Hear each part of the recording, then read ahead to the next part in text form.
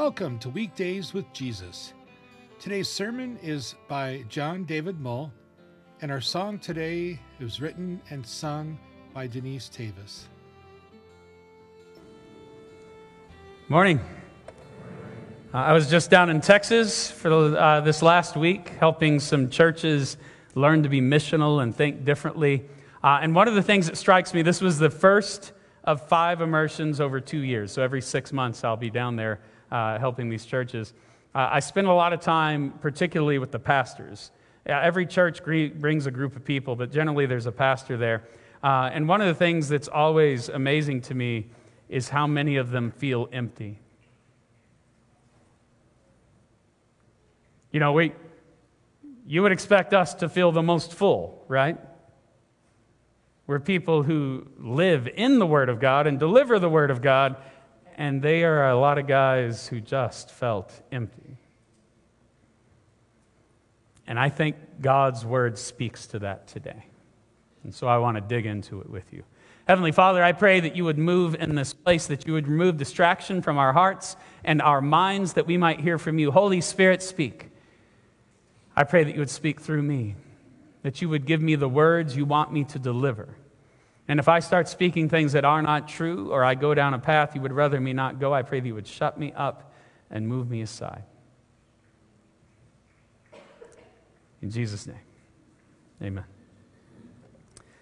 I didn't always plan to be a pastor, you know.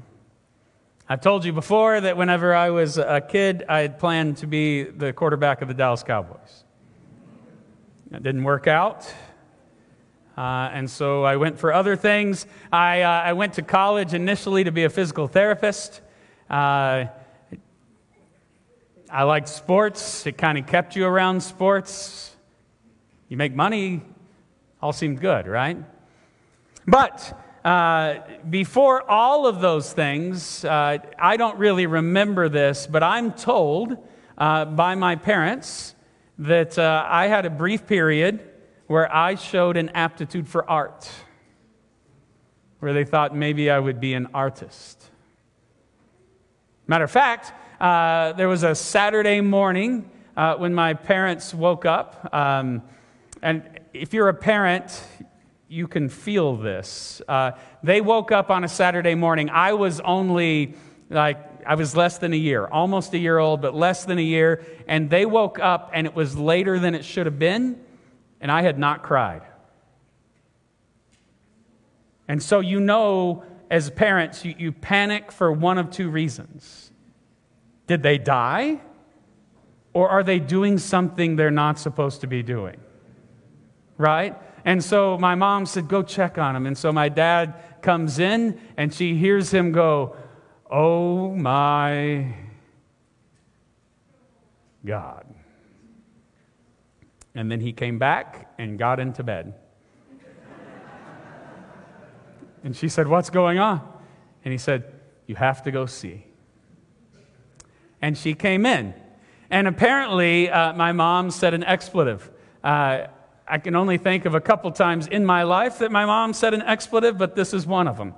John-David bleeped all over everything. Apparently, I had done what you do in a diaper, and then I thought, what a wonderful medium. And I did some painting. Myself, the crib, the walls, everywhere. And I look back and I think they missed something there, because I was declaring, I am an artist. But they saw something different. I spent a lot of my life feeling like God looks at me the way I think my parents looked at me that morning. Whenever people later in the day said, what do you think of your kids? How do you love them? I mean, how's that Jason? He's 3.5, 4 years old now. Oh, he's so fun. Yeah, everything's... And John-David?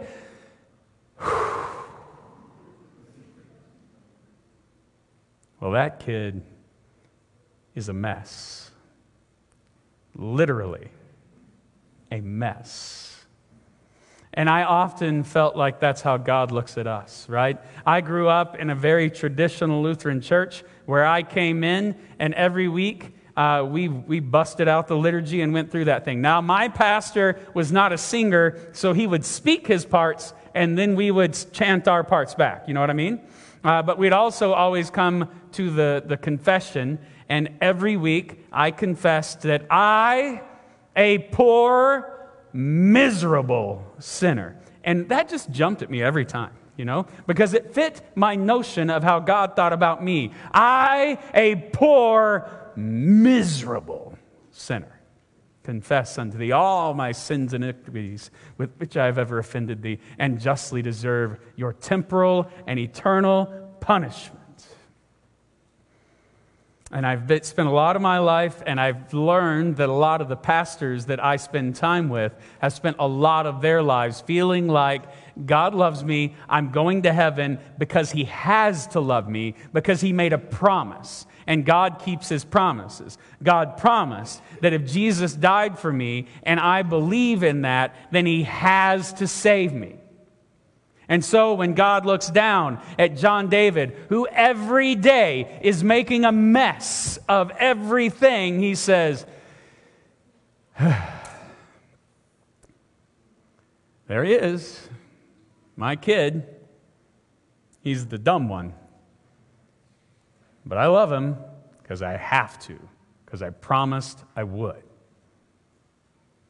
And so with that, I really spend a lot of my time feeling empty in this world. Just kind of waiting around for heaven to come, so then He'll make me the person I'm supposed to be because I'm such a screw-up the rest of the time. I think we often feel that way. And I'm telling you this, there's a lot of pastors who feel that way. And our text is telling you something different. But it's also confirming some of it.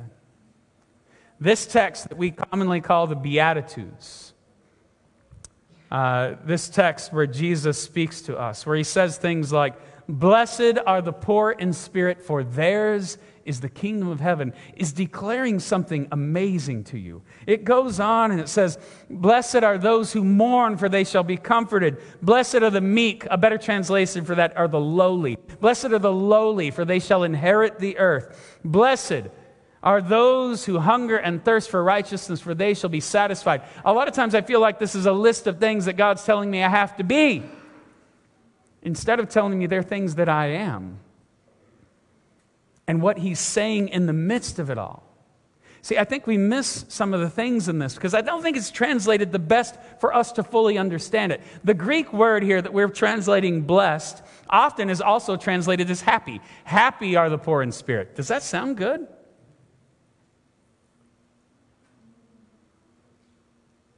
The better translation, I think, for us to get across that Dr. Gibbs from Concordia Seminary really drove home with us is it should be translated saved. Saved. Saved are the poor in spirit. Saved are those who mourn. Saved are those who are broken. Saved are the ones that this world beats down. Saved are the ones who make messes on the walls in their cribs. Saved are they. And then there's a hugely important word in this text. It's the word "for." And I've talked to you about this before, and Stephanie said she was really glad she wouldn't be here today because she's going to pick up Haley from a church camp that she's at this weekend, and because I talk about the word "for." Because the word "for" in Greek, and you've heard me say this before if you've been here for a little while, is the word "hati." And when you're learning Greek at the seminary, when you're cramming it all in 10 weeks, you have to learn these words really fast, right? And so sometimes you put things to them so you'll always remember, and I will never forget the word "hati." Hati translate into "for" or "because." So I remembered this word going, I like to go back to my apartment because my wife is a hati. Thank you. Thank you very much. I'll be here all week. That haughty word is huge because it's Jesus speaking. And what he is saying in these texts, when he says, saved are the poor in spirit, and he is talking to this huge crowd of people and his disciples, and he's saying, saved are you poor in spirit people because I am here. Because I am here. And he's saying to you that you are blessed, you are saved, because you are empty, and I am here. And what do? Jesus says, I fill you up. It's my gig. It's my job. It's what I do. It's why the Father sent me. Because he looks at you and he does not go, he looks at you and he goes, my creation. My creation. Yes, they've messed it up. Yes, they have broken it. Yes, they have torn it apart. But they are my creation. And I desperately love them. So much so that I send my Son to these who are poor in spirit, to these who mourn, to these who break things, to these who make great messes, to those who've gone before us and did the same thing. And he says, I love you. I love you. I love you, and I won't stop loving you. I will walk through this broken world with you, and I will love you through it. When you mess up, I will come to you with my grace and peace, and I will point you back to the cross, and I will say, saved are you. So I'm telling you, it's not that bad of a thing to be empty. Empty before God. Because our God loves you, and he loves to fill you up. Our God says, in baptism, I made you mine. And that is not just a moment where I poured water on you. I'm pouring it on you for the rest of your life. I will not stop pouring grace upon you. I will fill you up. And I will fill you up with what is good. And I will fill you up with hope. Why? Because I'm here. Because I'm among you. Because I love you. In Ephesians, it says this: may you experience the love of Christ, though it is too great to understand fully. I think that's what Jesus is standing there saying when he's looking at this huge crowd, and he's speaking beyond that crowd throughout the generations who are going to have faith in him, and saying, yes, you are poor in spirit. Yes, you are empty. Yes, you have nothing to offer to save yourself. But I love you, and I'm going to give it to you. I'm going to give you grace. I'm going to give you what you don't deserve. I'm going to give you hope. I'm going to give you my life and my death and my resurrection because I love you. That's how God feels about you. He does not look at you with a huge sigh. In Psalm 146, he says, I delight in you. Do you get that? God doesn't just love you. This is life-changing for me.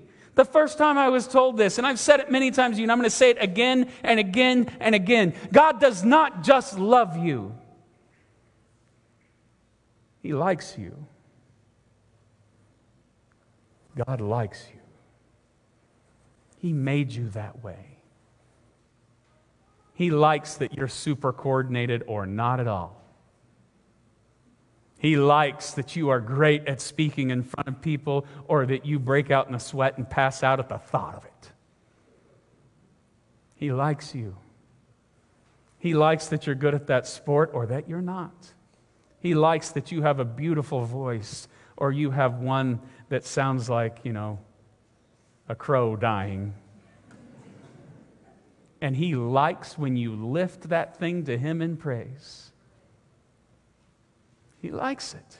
He delights in you because you are his. You are saved. Yes, you come to him poor in spirit, but he fills you up. What? then you will be made complete with all the fullness of life and power that comes from God. That word complete there, it can be translated as filled. Then you will be filled with all the fullness of life and power that comes from God. God is pouring it upon you. He pours it upon you not just to full, but to overflowing. That's the way He feels about you. Right where you are. And there are people in this room going, that makes sense for a lot of the people in here, but not me. You don't know how empty I am. Matter of fact, I'm not empty. I'm filled with gunk and gross and nasty. I have done a lot of evil, awful, horrible things. And Jesus looks at you and says, blessed are you. Saved are you. Because I am here. Because I've overcome it. Because God the Father loves you and He even likes you. And He's excited for you to represent Him in this world. Do you get that? God the Father is excited for you to represent Him today. When you got up this morning, He didn't go, there's my kid Mike. No, He goes, there's my kid Mike. I'm so pumped that he's going to go out today and represent me. There's my kid Steve. I can't wait for him to go and live for me today. There's my kid. There's my kid. There's my kid. And I love him. And I delight in the fact that you get to represent me today. Doesn't matter what you've done in the past. He's overcome it. Jesus says, blessed are you, saved are you. There's nothing too big for my love and grace and peace because God the Father loves you so much He sent me to die for it. I've overcome it. And I love you. And I like you. And I like for you to cuddle up and snuggle with me. I like it. I like you. That's God's word to you today. And our relatives and our friends who've gone before us in faith, they are experiencing it at another level. We don't weep for them today. We celebrate for them today. We may weep at the loss that we don't have them here with us, but know this, they are experiencing God's love and like at a level that we can't even fathom. But I am sure that they want you to know how He feels about you. God the Father loves you. He fills you up. You are no longer empty because God has filled you with love and grace and peace to overflowing. And He says, I am so excited for you to go out in the world today. It doesn't matter who you are. It doesn't matter how pretty you are. It doesn't matter how good looking or what great clothes you have or what car you drive. It doesn't matter what you've done in the past or what you're going to do in the future. He is pumped for you to represent Him today. Today and tomorrow and every day until you spend eternity with Him in perfection. Our God loves you. Our God likes you, and our God is excited for you to represent Him. Excited for you to represent Him. Amen? Heavenly Father, we come to you recognizing that when Jesus stood on that mount and said, saved are the poor in spirit, that He was talking about us. Because, Lord, apart from you, we are empty. We are empty. We don't have anything to offer to you except what you give us. And so, Lord, if we think about it, we've got a lot to offer because you have filled us with love and grace and peace and hope. You have said you love us dearly. and you have overcome our sin, sickness, shame, and grief. So, Lord, we have to ask for forgiveness because we have run back to those things again and again in our desire to be filled up, to fill the emptiness that we feel inside of us because of our brokenness. Lord, we've chased after the things of this world. We tried to fill it with money and clothing and possessions. We have tried to fill it with the love of people in this world. We have tried to fill it with bad relationships. Lord, we have even tried to fill it with awful things. We tried to fill it with pornography and theft and just all sorts of terrible things. Lord, we tried to fill it with gossip and lies. We tried to fill it with so many things, and we don't deserve your love. But for Jesus' sake, for his life, his death, his resurrection, for Jesus who stood here before us and said, "Blessed are we," would you forgive us again? If this is your confession, then say, "Please forgive me, Lord." Please forgive me. And Lord, thank you that you do. Thank you that you love us so much. Thank you that your Son has overcome all of that darkness. And thank you, Lord, that you fill us up. Fill us again today with love and grace and peace. And Lord, let it overflow and remind us that you are excited for us to go and represent you today, to go and share what you give, because we have got a lot to offer to this world, because we have you, because your Son has overcome for us, because wherever we go, you go with us. We've got a lot to offer, Lord. Thank you. We pray in Jesus' name. Amen. Hi, this is Denise Tewes, and I'm here to talk about the song Live the Love. Live the Love is a song I wrote in 2004 as a reaction to Mel Gibson's movie, The Passion of the Christ. The movie is such an up-close and personal view of what it was like for Christ to go through what he did for us. And the song was a result of both how guilty I felt as a sinner and how much hope I feel because of his ultimate sacrifice. Verse 1 talks about Christ in the Garden of Gethsemane and his priceless oil becoming blood. There's a little backstory on this. In 1989, an article came out in the Journal of American Medical Association that walked through much of the physical aspect of Christ's death. My husband, who's an orthopedic surgeon, drove in further and put together a presentation about the physical death of Christ. One of the most eye-opening parts of the presentation for me was when the physical process of sweat becoming blood was described. The constriction, pressure, and pain that Christ would have felt for this to have happened. The fact that Christ was in a place that literally means oil press, the symbolism of that and the sins of the world pressing on Christ really hit me as this being the place where Christ truly began his suffering. Then in the chorus, there are the words, "It was my hand that nailed him to the cross, but it was his love that held him there in pain." I just kept thinking about how Christ could have saved himself, but his love held him in that place of suffering for us. Verse 2 is about the gift of communion for us and that reminder of forgiveness and grace through Christ that we can be an ongoing part of.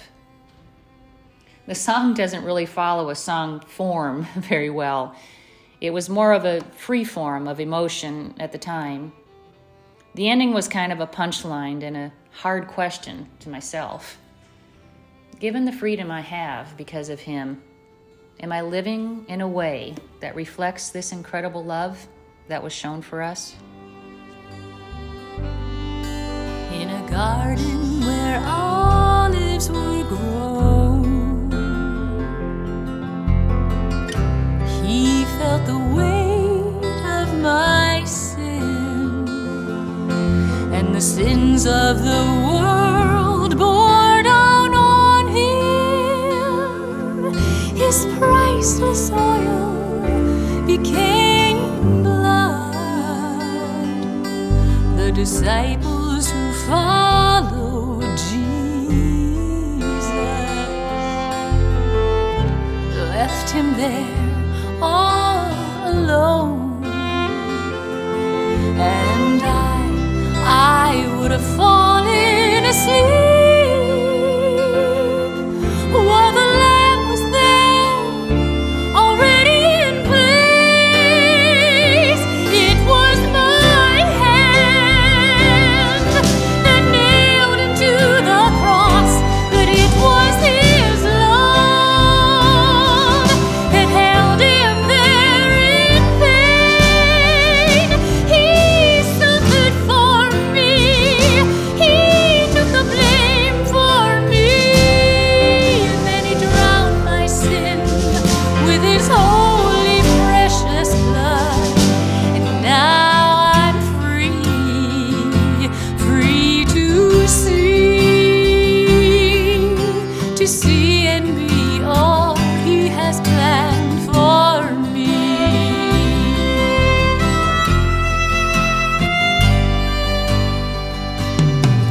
He said, with the bread take and eat. This is my body broken, broken for your forgiveness. So eat this bread and remember me. Then he offers the cup and invites me to enter into his presence, to a place of